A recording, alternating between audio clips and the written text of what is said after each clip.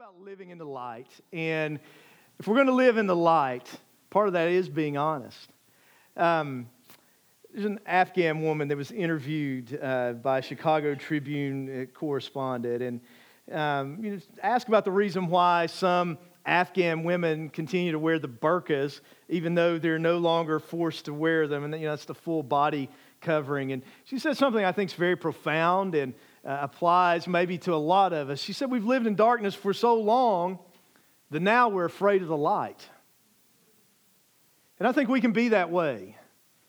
I think a lot of times that we're afraid to change because we may know things are messed up, but we're more comfortable in the pain of the messed up now than we're willing to step into the uncomfortable of possibly a better future if we actually change. But Jesus wants to take us from the darkness to the light. In who we are, He wants to move us from the darkness to the light. In how we live, He wants to move us from the darkness to the light. And that's what we're going to see in this scripture passage over the next couple of weeks. We're going to kind of focus on a part of it this week, a part of it next week. But before we get into that, I want to give you a little background, because I think it's important that we understand this metaphor of light and darkness in the Scripture. It's really common, and so just kind of quick background. What I hope this will help is as you're reading the Bible on your own, which I hope you're doing on a regular basis, if you want to go spiritually, that's got to happen, is as you read about light or darkness, you read about this metaphor, hopefully this will help you to understand better what Scripture's actually saying about it. So, one, the Bible tells us that Jesus is the light of the world. Scripture says this multiple times. John 8:12 is one example of that, where Jesus claimed to be that. It's a pretty astounding claim that if the world is going to have light in it, it has to come through Jesus Christ. But that's what He's claiming. In John 1, what Missy read, it says, in Him was life, and the life was the light of men. And you understand, if someone says, there's life in me and only me, that they're basically claiming to be God. And so Jesus is saying, if you want to have light, it comes through me. Second, light is a picture of salvation, while darkness is a picture of spiritual blindness. Light's a picture of salvation, while darkness is a picture of spiritual blindness. You see this in 2 Corinthians 4, 1 through 6, which I encourage you to read. I'm not going to read it this service because I went too long last service, and so I think this is a place I can cut a little bit. 3, light is a picture of holiness, while darkness is a picture of sin. 1 John 1:5, we'll read this verse. This is the message which we've heard from Him declare to you, that God is light, and in Him is no darkness at all. So the essential nature of God is holiness and purity and perfection. He's completely light, the glory of God emanating from Him. And so when the Bible is talking about light, one of the things that it's saying is it's light pictures holiness, purity, darkness pictures sin, evil, those kind of things. 4, light is a picture of truth and revelation, while darkness is a picture of lies, of hiding, of secrets, those kind of things. You see this in John 3, 20, 21. You see this in many places in Scripture. The Bible teaches us that Satan's a liar and he's a deceiver. And, that's how he tries to lead us astray. And darkness pictures that. But then the light pictures truth and revelation and knowing, what's actually real, knowing what God wants us to do. And then number 5, the Bible talks about, and this is really just an ongoing theme through the pages of Scripture. It'll be next year before we get to it, but when we get into Ephesians chapter 6, we'll conclude the book with a series on spiritual warfare and this battle of light and darkness. This battle, this spiritual battle that's going on in the unseen realms, going on behind the scenes between Satan and his forces and the Lord, is pictured in light and darkness. And it's one of just the big themes of Scripture. And it's one of the things that we need to understand if we really are going to understand the world that we're in. There's light, there's darkness, there's spiritual forces behind that light and darkness. And there's a battle that's going on in between them. I think we know this innately, and we're kind of looking for this and looking for the truth in this matter. I mean, how many books, how many movies, this is really the theme behind it. I mean, Marvel movies, DC, those kind of, there's this battle, light and darkness, but it's not a comic book thing, it's a reality, and it explains much of what's going on in the world. John 1:5, she read this before, light shines in the darkness did not comprehend it, is what it says in the New King James Version, but probably a better translation is the darkness did not overcome it. It looks like it sometimes, but the darkness is never actually going to overcome the light because Jesus, the light of the world, defeated Satan and death, hell, and the grave on the cross. And someday He's coming back to consummate that victory and establish His kingdom and bring everything into the light at that point.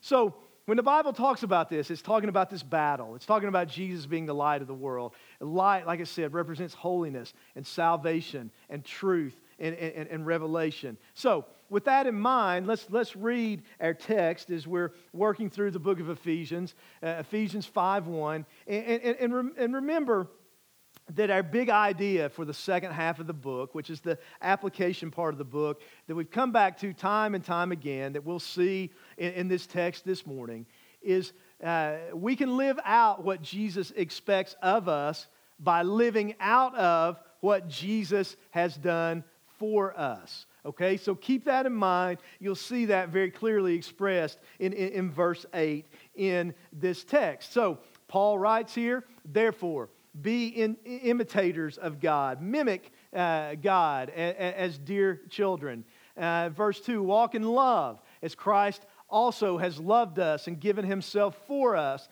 an offering and a sacrifice to God for a sweet-smelling aroma.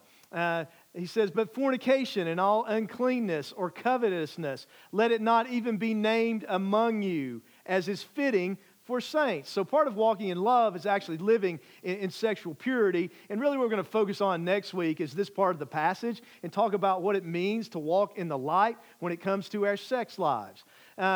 He says in verse 4, neither filthiness, nor foolish talking, nor coarse jesting, which are not fitting, but rather giving of thanks. For you know this, that no fornicator, unclean person, or covetous man who is an idolater has any inheritance in the kingdom of Christ and God.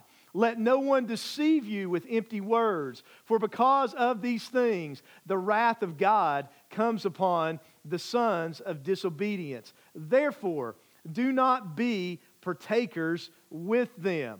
So this is kind of the darkness side, but here he moves into the light side of things. He says, for you were, a very important word, once darkness, but now you are, another very important word, light in the Lord. Walk as children of light. In other words, who you used to be, your position, your identity, was darkness. And notice what he says, you once were darkness. I guess in my mind, somehow, for a long time, I used to kind of read this, for you once were in the darkness, which is true, but that's not what he says. It's even stronger than that. He says, for you once were darkness. But the contrast, now you are light in the Lord. So he says, walk, in other words, live as children of light. If Jesus has moved you, translated you from the light, or from the darkness to the light, live like you're in the light. Live like children of light. He says, for the fruit of the Spirit is in all goodness, righteousness, and truth. In other words, and this fits with the verses we read before, that if we're walking in the light, the fruit of the Spirit is going to come out of us, and the fruit of the Spirit is goodness, righteousness, and truth.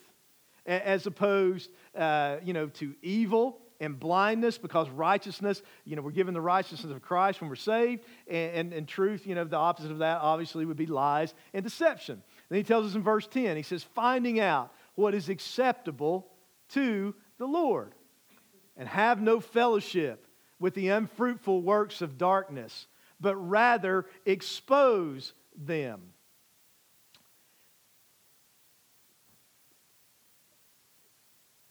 And then he says in verse 12, for it is shameful even to speak of those things which are done by them in secret. But all things that are exposed are made manifest by the light, for whatever makes manifest is light. Therefore he says, awake, you who sleep, arise from the dead, and Christ will give you light. So here's the big idea, I think. Jesus transforms us from darkness to light. Remember, we can live this out because of what He has already done in us and for us. Jesus transforms us from darkness to light, so we're to now live as children of light. Now, let's be honest though, it's not always easy. Right? I mean, we live in a world that's full of darkness, that's trying to, pull us into that. I mean, we still have struggles from our past that we're still trying to overcome. So, the big question here is if we're saved, if we're in the light, if we're a child of God, how do we actually live like children of light? And I would say to you, if you're not a Christian, becoming a Christian or being transferred from darkness to light, biblically, it's a supernatural thing. God has to open your eyes. He has to remove the blinders. But I would just say to you, if the Spirit of God is working in you and He's removing those blinders and you're seeing that you're a sinner and you're seeing that Jesus is the only Savior, you're seeing that He's the Son of God who died for your sins and rose from the dead, that means that God is doing a work of grace in your heart. He's opening your eyes, and you need to respond now to Jesus Christ in repentance and faith, surrendering your life to Him, and He'll make you spiritually alive. He'll make you a child of God, and He'll move you from darkness to light. So if God is doing that work in your heart, I would invite and encourage you to respond to Him today in repentance and faith in the Lord Jesus Christ. But if you are a Christian, if you say, hey, I'm in the light, how do we live like it? And it's so important that we live like it for us, for our family, for the people around us. I mean, do we really want to live in darkness? Is that really what we want our lives to be like? Do we want to be comfortable in the darkness, or are we willing to change, to do what we need to do, to live differently, to live the life that God really wants us to live? But once again, how do we do that? Well, I want to suggest 4 truths to you, 4 things that we can believe and do from this text that will help us to actually walk in the light, help us to actually live like children of light. So first of all, we can live as children of the light by understanding and living out of our new identity that we have in Christ. We can live as children of the light by understanding and living out of our new identity. Key thought here, verse 8, this is who we were. This is who we are. It speaks of position. It speaks of identity. And listen to me. How we see ourselves is so important to how we live our lives.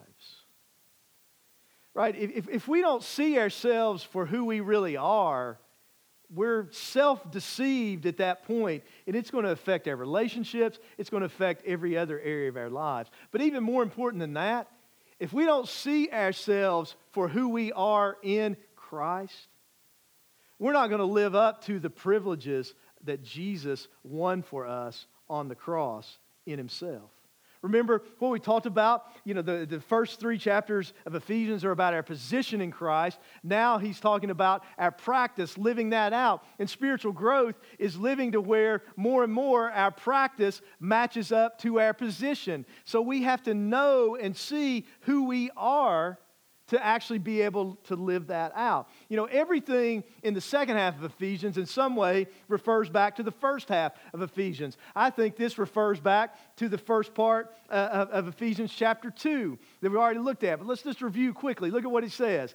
He says, "And you he made alive who were dead in trespasses and sins, in which you once walked according to the course of this world, according to the prince of the power of the air, the spirit who now works in the sons of disobedience, among whom we also all once conducted ourselves in the lust of our flesh, fulfilling the desires of the flesh and of the mind, and were by nature children of wrath, just as the others." This is the darkness part of things. He's saying before Christ, we were spiritually dead. We were living according to the desires of our own flesh. We were self-willed. We're separated from God. Ultimately, whether we realized it or not, we were following Satan. Even if we were a moral person, Satan can use that to entrap people as well. He's saying, we're spiritually dead, and so we're in darkness. That's who we were.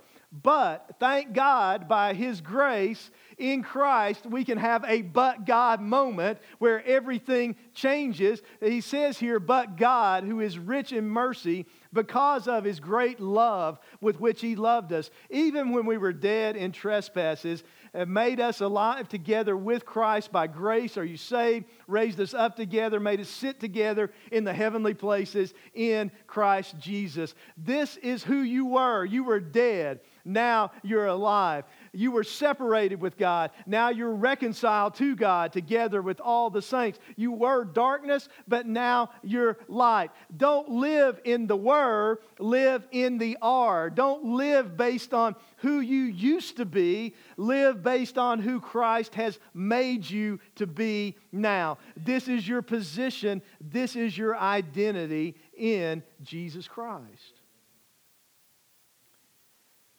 I mean, maybe a simple way to apply it. You see, because identity, I think, produces action. Here's a simple way to apply it. This is a common conversation I've had with people as a pastor. Someone who's struggling with some kind of addiction. And sometimes you'll hear people say, "Well, I'll always be an alcoholic." And so I am an alcoholic or something like that. And I understand, I know enough about AA and Celebrate Recovery, those kind of things. I understand that, the idea behind that, not to become overconfident, continue to work your program, be accountable, those kind of things. And so I get that and encourage that side of it. But if that person is a Christian, particularly a new Christian, I encourage them to stop calling themselves an alcoholic and say, "I now am a child of God. I'm a saint. I'm a new person. I'm not who I was. I may have a battle that I have to continue to fight, but that does not define me anymore. Jesus Christ defines me. I'm defined by His grace. I'm defined by what He has done for me." And the reason that that's so important is we have to, as we live out of that new identity, as we look to Jesus and not ourselves, that's how we actually experience His transforming power. We can live out what Jesus expects of us by living out of what Jesus has done for us. That's how we live the Christian life, and I believe there's freedom in that. Identity produces action. Let me give you an example of what I'm talking about. So, I want to tell you about a wedding that my family went to one time. And I'm kind of trying to be a little vague on some of the details, but I'll just say it was not a True Life wedding. Okay, it has nothing to do with any family at True Life at all. It was in another state, and just nothing to do with anybody at True Life. We occasionally do go to a wedding that does not involve the Holt or the Baird families. This happens every once in a while. It doesn't seem like it to John Baird right now, but it occasionally happens. If you don't know what I'm talking about, they have 13 and 12 kids, many of whom are young adults right now, and the Bairds in particular are marrying them off at a record rate.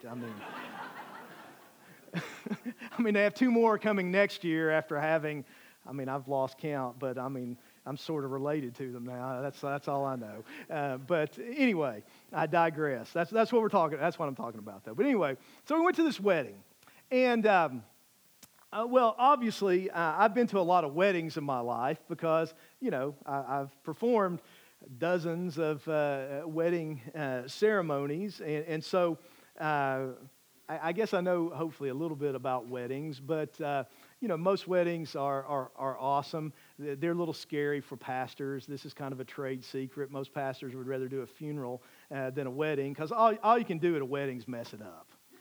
I mean, there's no gain for you and the potential for it to go really bad for you because it's the bride's day and, you don't want to mess that up. But anyway, most weddings, they go great. I've been to a few that I've done, a couple that got a little interesting, I guess, in some different ways. But at this wedding, Robin and I started talking. I mean, we've been doing this for a long time. You kind of pick up on things. And it's like, there's no way that this guy who's doing the wedding is a pastor.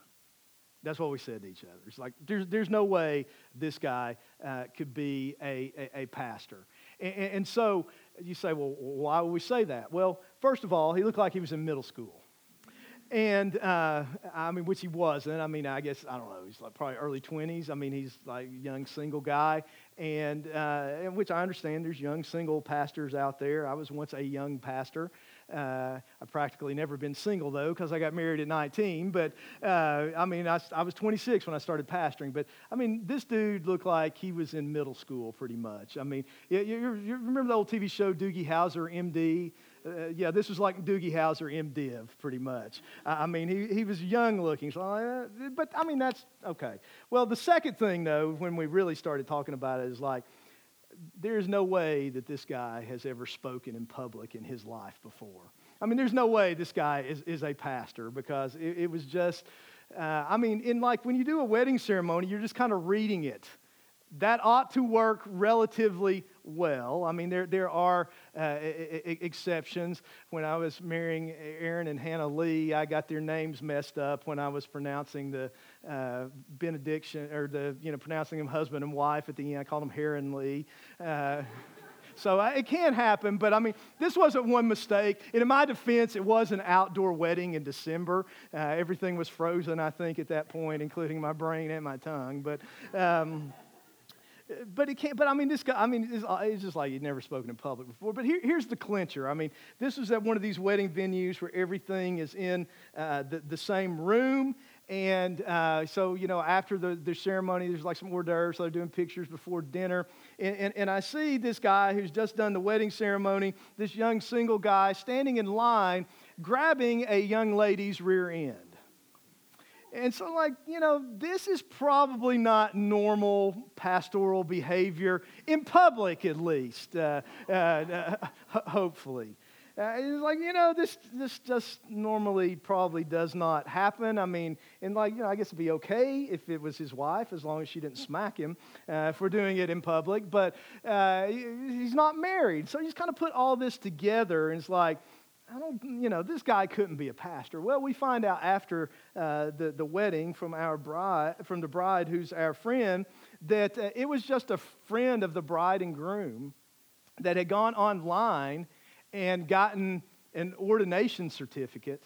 He's not a pastor. I don't know what he was, but just a friend of theirs, young guy. He, quote, got ordained online, but then they found out they weren't sure if it would actually legally satisfy the requirements in that state. So they told us they had actually gone to the courthouse or the mayor's office and gotten married earlier that week. And then they were just, doing the ceremony that was already planned because the whole thing was so iffy. Here's my point. There is a point to this. Apparently you were wondering, I guess, based on the laughter. There is a point to this, though. Here's what I'm saying. His actions revealed his identity. And the point is this: our actions at some point reveal our identity. If someone's not really a Christian, at some point their actions are going to betray them. You can maybe fake it for a little while. Maybe this guy did, or maybe he fooled some people, but, I've done dozens of weddings. I can probably, we can't fake God out. Our actions reveal our identity. Or if we don't know what our identity is, and if we're not living out of this new identity, if we're stuck in the were instead of believing the are of who we are now in Christ, that's going to keep our actions from being what they really should be. So if we're going to live this out, we have to understand and live out of this new identity of who we are in Christ. Second, we can live as children of the light by repenting of our old and sinful ways. He says in verse 7, which is kind of the summation, the conclusion of verses 3 through 7, therefore do not be partakers with them. In verse 11, he says, have no fellowship with the unfruitful works of darkness. Now, I'm not going to spend much time on this because this is really more what we're going to focus on next week, but this is the point that I want to make. If we're going to walk as children of the light, we have to understand and live and practice the reality that the Christian life is a life of ongoing repentance. The Christian life is a life of ongoing repentance. Listen, daily within us, there's a battle going on between darkness and light, between the spirit and the flesh, between the old nature and the new nature. And part of the way that we win that is by daily repentance. Confessing our sins, being honest with God, being honest with other people, confessing our sins, asking forgiveness, asking to be filled with the Spirit, repenting, laying down our sin. Repentance is a change of mind that leads to a change of heart, that leads to a change of action. Listen, we can't change anything until we change our mind. Did you hear that? We can't change anything until we change our mind. The beginning of change is changing our mind about our sin. Realizing that our sin, he calls it here the unfruitful works of darkness. Listen, we sin because we love sin. I mean, Steve was right when he said that last week. We sin because we love sin, but if we're in Christ, we have a new nature.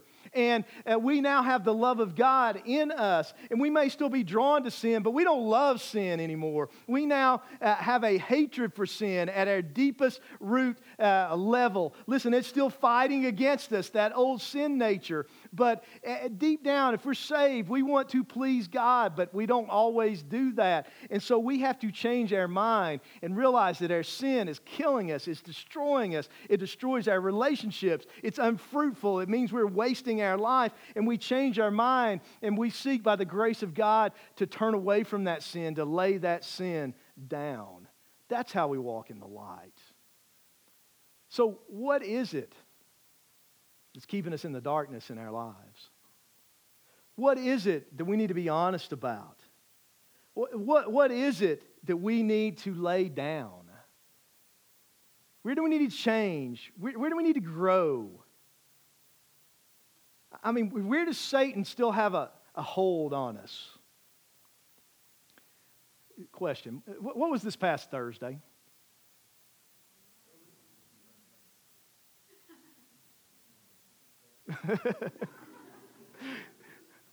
Just because you were in 2 services today, Preston.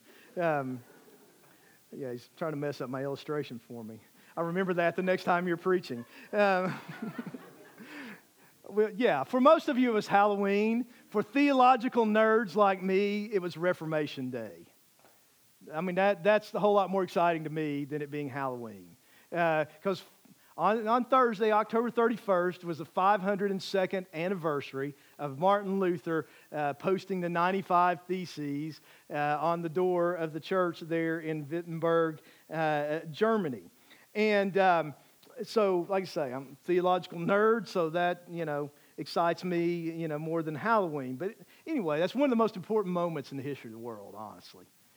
Spiritually, but not just, spiritually, the Protestant Reformation came out of that. But, I think you can argue, even apart from the spiritual stuff, when you look at things like Protestant work ethic and a whole idea of vocation, really, the Protestant Reformation gave us the foundation for Western civilization for several hundred years. This was just a key moment in human history. But anyway, it's interesting that the first thesis of these 95 Theses was this. Luther wrote, when our Lord and Master Jesus Christ said, repent, he willed the entire life of believers to be one of repentance. And A man named Eric Geiger commented on it and said this. He says, we don't only repent when we come to faith in Christ, but our entire lives should be marked by repentance. This truth has impacted my personal life and my pastoral ministry significantly. I need to constantly turn to Jesus for grace, and I need to help the people I serve know that repentance and grace is still for them. For those who have been Christians for many years, there's a temptation to start thinking that repentance is something we already did and something for others to do now. But we must constantly turn from trusting ourselves and turn to trusting Him. In fact, the more we understand God's holiness, the greater we see our own insufficiency, and thus the more we grasp our need to repent. Luther also profoundly wrote, to progress is always to begin again. Meaning that the way we make progress in the Christian life is by continually going back to the cross. We grow, this is the end of his quote, by constantly beginning again, by turning to Him again and again for His grace, mercy, and power. So where do we need to repent? There may be some of you that need to repent and trust Christ, receive Him as your Lord and Savior for the first time. But once again, repentance is not something we do the day we get saved. It's something we do every day if we are saved. It's essential to walking in the light. That's the idea here. And we'll flesh out some more of the specifics of that next week. Number 3, we can live as children of the light by seeking to determine and do the will of the Lord in any particular situation. Notice again what he said in verse 10. He said, finding out what is acceptable to the Lord. And that little English phrase, finding out, is one word, a verb in Greek, that literally means to test and approve something. It was used in those days about examining metals to determine their genuineness. Like if someone put gold or silver in a crucible to determine how pure it was, that's the meaning of the word. It basically refers to discerning, to knowing, to determining, and then doing the will of God. And so what he's saying, and this is real practical, if we're going to walk in the light, we got to know what that looks like. Right? We got to know what God expects of us. We got to know what the Lord expects us to do. And that's a lot of what this second part of the book of Ephesians is about. But what that means is how does God want me to speak? How does God want me to think? How does God want me to be a husband or a wife for some of you? How does He want me to parent? How does He want me to treat other people? How does He want me to function in my job when I have to make it a decision?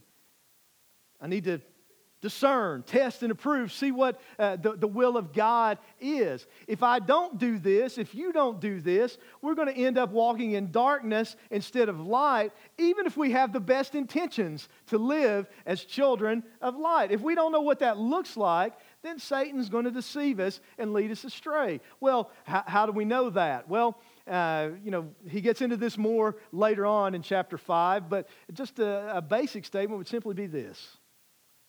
You can never know the will of God apart from the Word of God.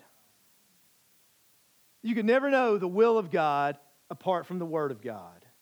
If we want to know God's will, if we want to know what's good and right and true and pure and holy, if we want to know how He wants us to live, it comes primarily from the study of God's Word and never goes against the teaching of God's Word. And so, how are you going to walk in the light if you're not walking in the Word?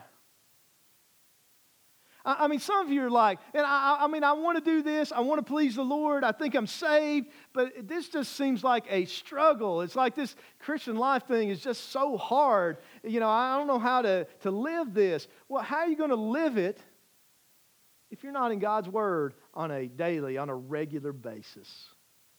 Because how are you going to know what the truth is? How do you know what God expects of you? How are you going to have the power to do what you know you ought to do? How do you know what's right and wrong? How do you know what's true and false? How do you know who you are in Christ and how He's blessed you and how to live out of it? There's no way. Listen, if we're he says, we're not darkness anymore, we're light. But if we would agree that we still have a sin nature, if we agree we're battling the world, the flesh, and the devil, think about it. The flesh is my old nature, it's fighting against me. The world's full of darkness, and it's fighting against me. The devil, he is darkness, and he's fighting against me. Well, how does he fight against us? He fights against us with lies. How do we overcome that? And sometimes people think spiritual warfare is a power struggle. It's not really ultimately a power struggle, it's a truth struggle.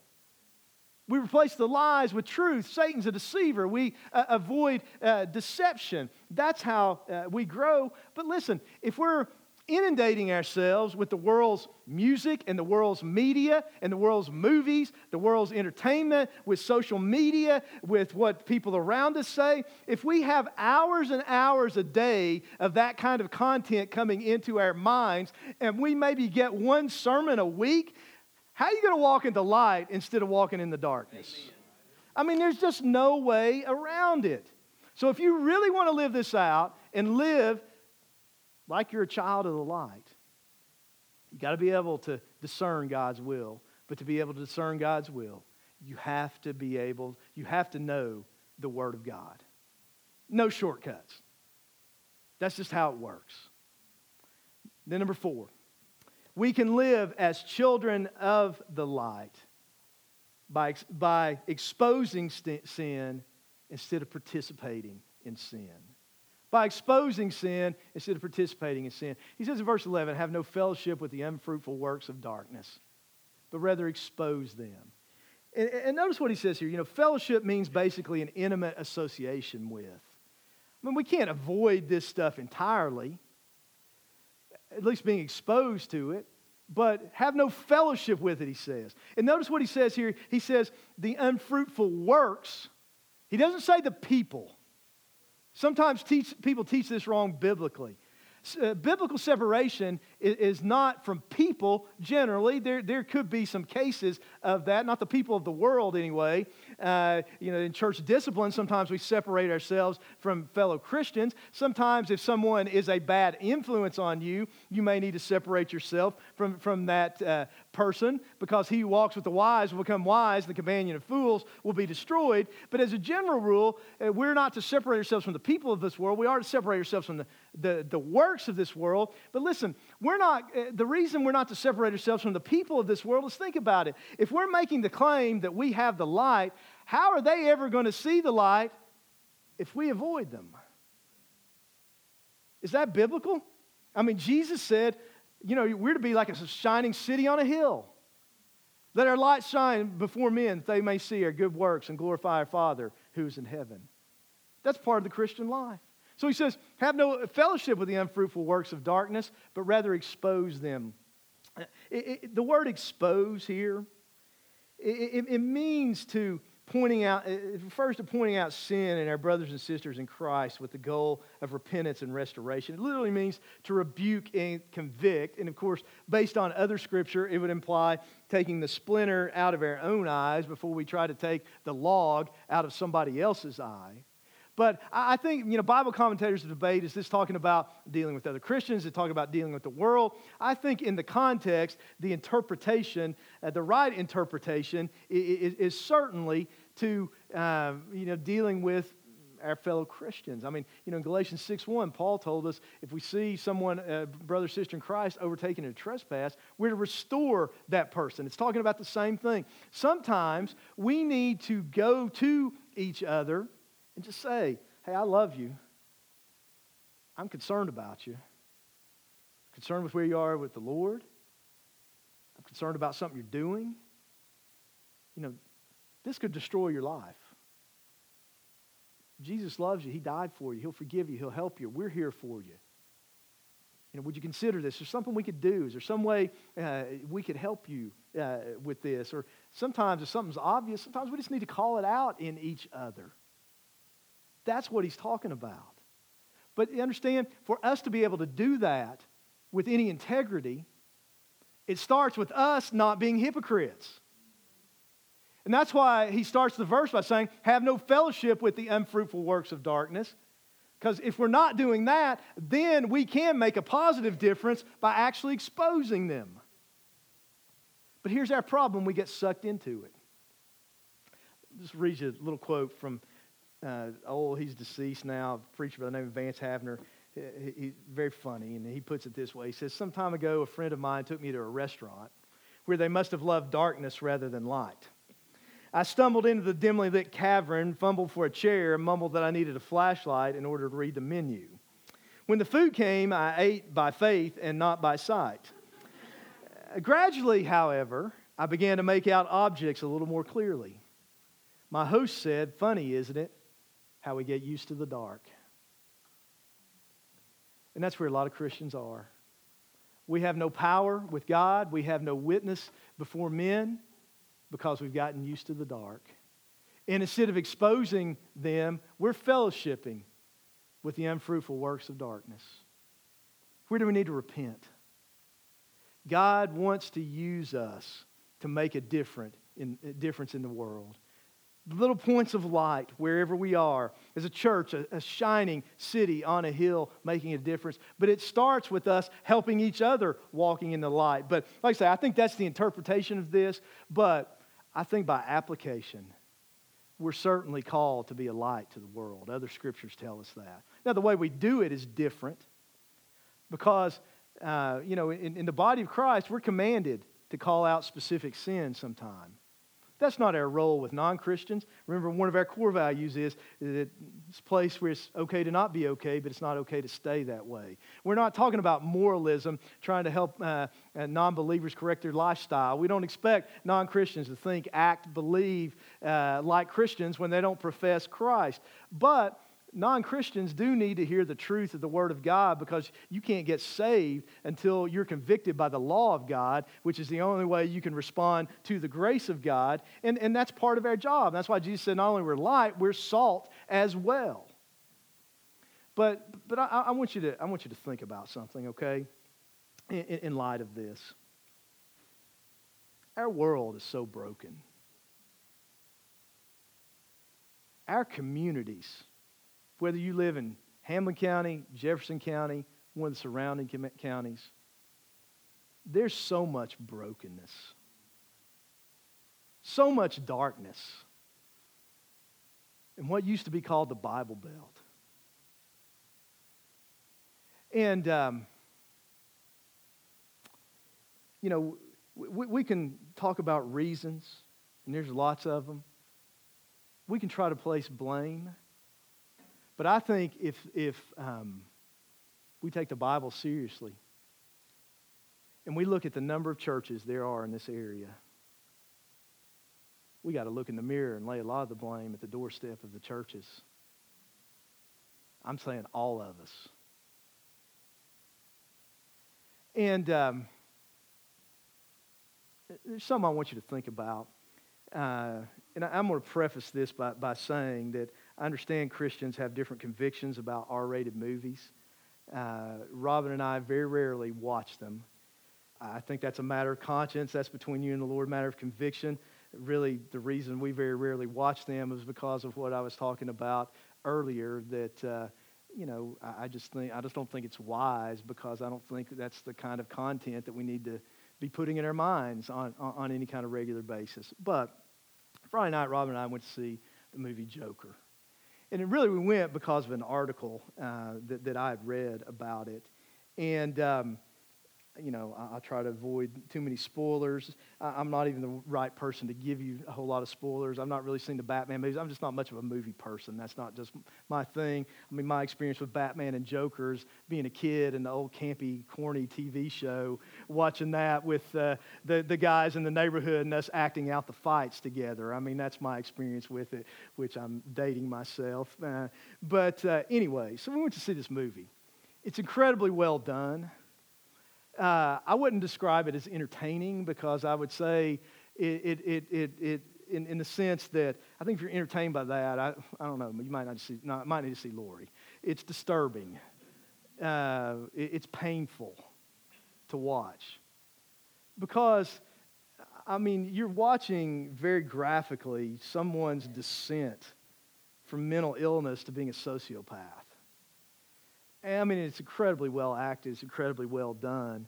And I think the reason that it hit me so much is just because, I mean, not obviously on that level, but I mean, this is kind of life for me as a pastor. This is where people are. I mean, a man who was abused as a child, rejected by society, keeps getting kicked while he's down, finally just snaps. One of the most profound scenes in the movie to me, I don't know who's seen it, I don't think this is giving away too much, but there's a TV host that he kind of idolized when he was a kid, and a lot of this is happening in his mind, and you kind of have, as you go through that, to kind of figure out what's real and what's not real. This was happening in his mind, but at one point in his mind, this TV host hugged him and said, "I wish I had a kid like you." And you know what the reality is?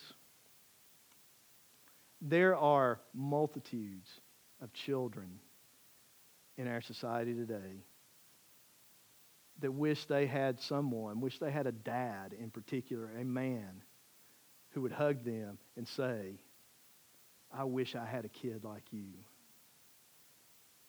Listen, we're all warped by sin. And I mean, it's just, we're born with a sin nature.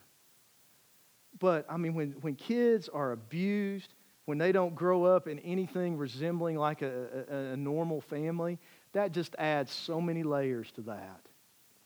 And that's where we are. And listen, it's not getting better. And hope's not a strategy. We can't hope it's going to get better. It's going to keep getting worse unless somebody steps up and does something and makes a difference. And listen to me. If we say that we believe that Jesus Christ is the light of the world, and we say that we believe His light is in us, and we say that we're walking in the light, I say, if we're not trying to bring that light into the darkness, and we're not trying to make a difference, and instead of kicking those that are down and hurting and rejected and abused by society, if we're not trying to bring the light and love of Jesus Christ to them, I say we're hypocrites. It's who the church is called to be.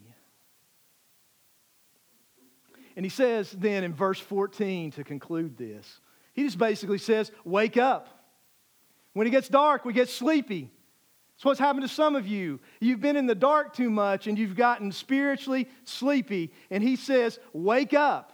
He says to some of you, rise up from the dead. And of course, you can't make yourself rise from the dead. Only God can do that. Some of you need a supernatural miracle of God bringing you from death to life by His grace. And like I said earlier, if He's opening your eyes so you can see who Jesus is, now is the time for you to repent. Place your faith in Christ. Ask Him to forgive you of your sins. Confess Jesus as Lord. Let Him transform you.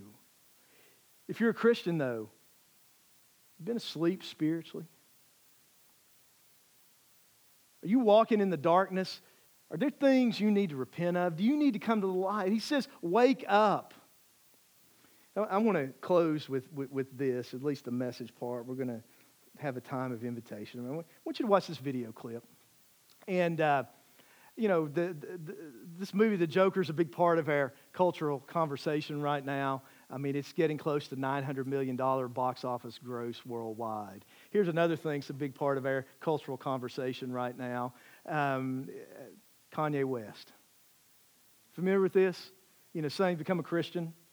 He's put out a lyrically, distinctively Christian record called Jesus is King. I mean, it's a cultural moment when Jimmy Inman listens to a Kanye West record. I mean, this is a first, honestly. This may surprise you, but I'm just not a big hip-hop guy. I mean, that may be a little shocking to you. We've got John Harrell for that. So he can, that's true. That's a true statement. He can fill you in on everything you need to know about this. But anyway, so, and Christians get on social media and kind of debate whether or not this is real. It's actually kind of interesting where the lyric of one of the songs says that Christians are going to judge him first, which is kind of a sad commentary. People debate whether or not he's really saved. It's a dumb debate. Why is it a dumb debate? You don't know him. Number one, you don't know. Number two, time will tell. And I'm not saying that about Kanye West. I'm saying that about everybody.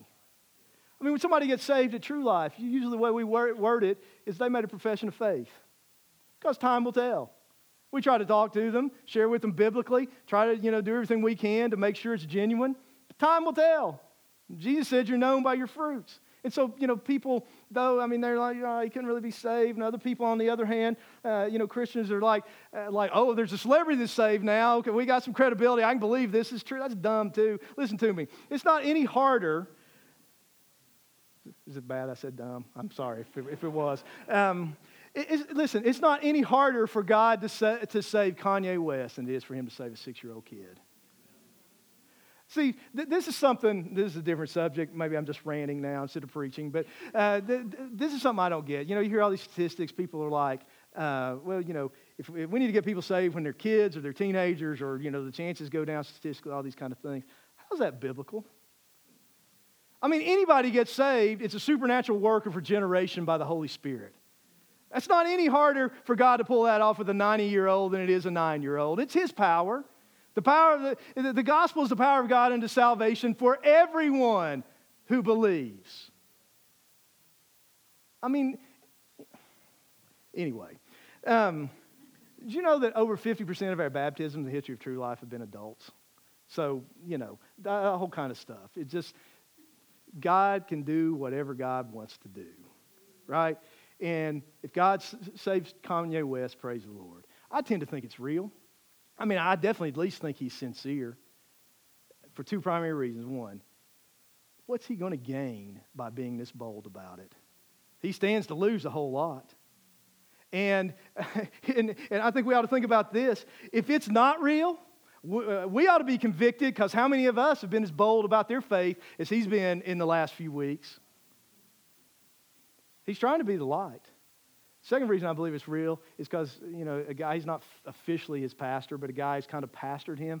Not some well-known, he's an unknown really, not some well-known celebrity pastor of a megachurch. He's a graduate of Master's Seminary, John MacArthur School, which is about as conservative as you can get. I've listened to an interview with him. I listened to one of his sermons. It's straight as an arrow biblically. The sermon I listened to, same passage Steve preached last week, and he preached the holiness of God and the repentance and faith in Jesus Christ. He preached the cross, and there's no fluff to it. And the thing I was most impressed with is he's not impressed by the fact that Kanye West is a celebrity who's come to their church a few times. But anyway, with that said, because I'm going too long, but anyway, I want you to watch this video clip, but just kind of think about that. Regular night in for you and Kim now. Kanye and Kim, they got nothing to do Tuesday night. What are they doing? I don't like going out at nighttime. I like being at home with my family at night as much as possible. So what is that night? What do you do? We'll eat dinner and we'll play with the kids, and then we'll put the kids to bed, and then we go to bed. And then my wife watches Dateline. So she watches Dateline, yeah. And you're not really watching anything, you're just straight to sleep? I read the Bible. For real? Yes. Seriously? You sit and read the Bible? Yes. Tell me this, I've got 3 kids, you've got 4 kids. Would you recommend my wife and I going for a 4th? Oh, absolutely. Really? The richest thing that you can have is as many children as possible. So are you saying you would roll for a 5th? For 7. Shut up, you want 7 kids? Yes. And have you and Kim talked about this? This is something that you'd like to do? Yes. 7 children? Yes. So beautiful. I need to talk to my wife. That's for sure. His love will never fade. He's sovereign, and that's for sure. He reigns for eternity. No other love? No other love compares to his love is true, yeah. The living word, let him guide the way. He'll restore your soul, and home is where his love is. All you have to do is trust the living word. Let him guide the way. He'll restore your soul.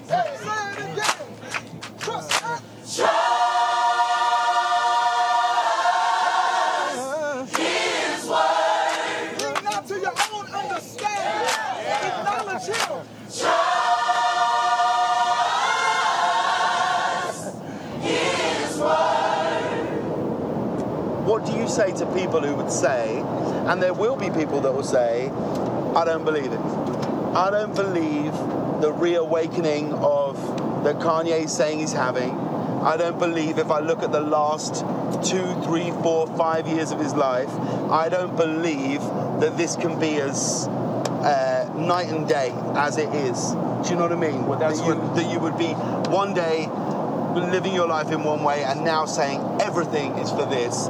I'm not sure I believe it. What would you say to those people? Well, I'd say when you go to sleep, would you agree that you are asleep when you are asleep? And when you wake up, would you agree that you are awake when you are awake? Yeah. Would you agree that those are two different states? People who don't believe are walking dead. They are asleep. And this is the awakening. And that's really what Ephesians 5:14 is saying to us. Wake up. Let Jesus make you alive. And if you are, live like you're alive. Live like you're awake. Get out of the darkness. Walk in the light. Let's bow our heads and close our eyes if we could. And we're going to pray. And Shane's going to come and do a song. I'm just going to invite you. I mean, we didn't do a come forward kind of invitation in the first service, but for some reason I feel like we're supposed to in this service. If you need to receive Christ, if you know God is speaking with you and dealing with you, just encourage you to do what the Bible says and call on His name. Ask Him to forgive you. Ask Him to change you. Ask Him to come and take control of your life. Come talk to me during the invitation. Talk to somebody you feel comfortable with before you leave. For those of us who are Christians, you see who you are in Christ. We live out of that identity. Maybe you're struggling with that. Maybe you need to talk to somebody. Let somebody pray with you. I invite you to come for that. It's not a question of if there's something we need to repent of for any of us. It's just what. What do we need to lay down? What do we need to change our mind about? Where do we need to trust the Lord instead of ourselves? Maybe some of you need to make a commitment. This is going to be part of your lifestyle, your daily life, to spend time in the Word of God. Maybe you go on YouVersion and just find a Bible reading plan this week and start that. Maybe there's somebody you need to be the light to. You need to ask God for the grace to do that. Lord, in Jesus' name, help us to repent. Help us to live out of our new identity. Help us to walk in the light. And I pray, God, that your Spirit would just overcome the lies that we believe. And Lord, reveal to us who we are in you. Reveal to us what we need to do. And help us to act on that. In Jesus' name we pray.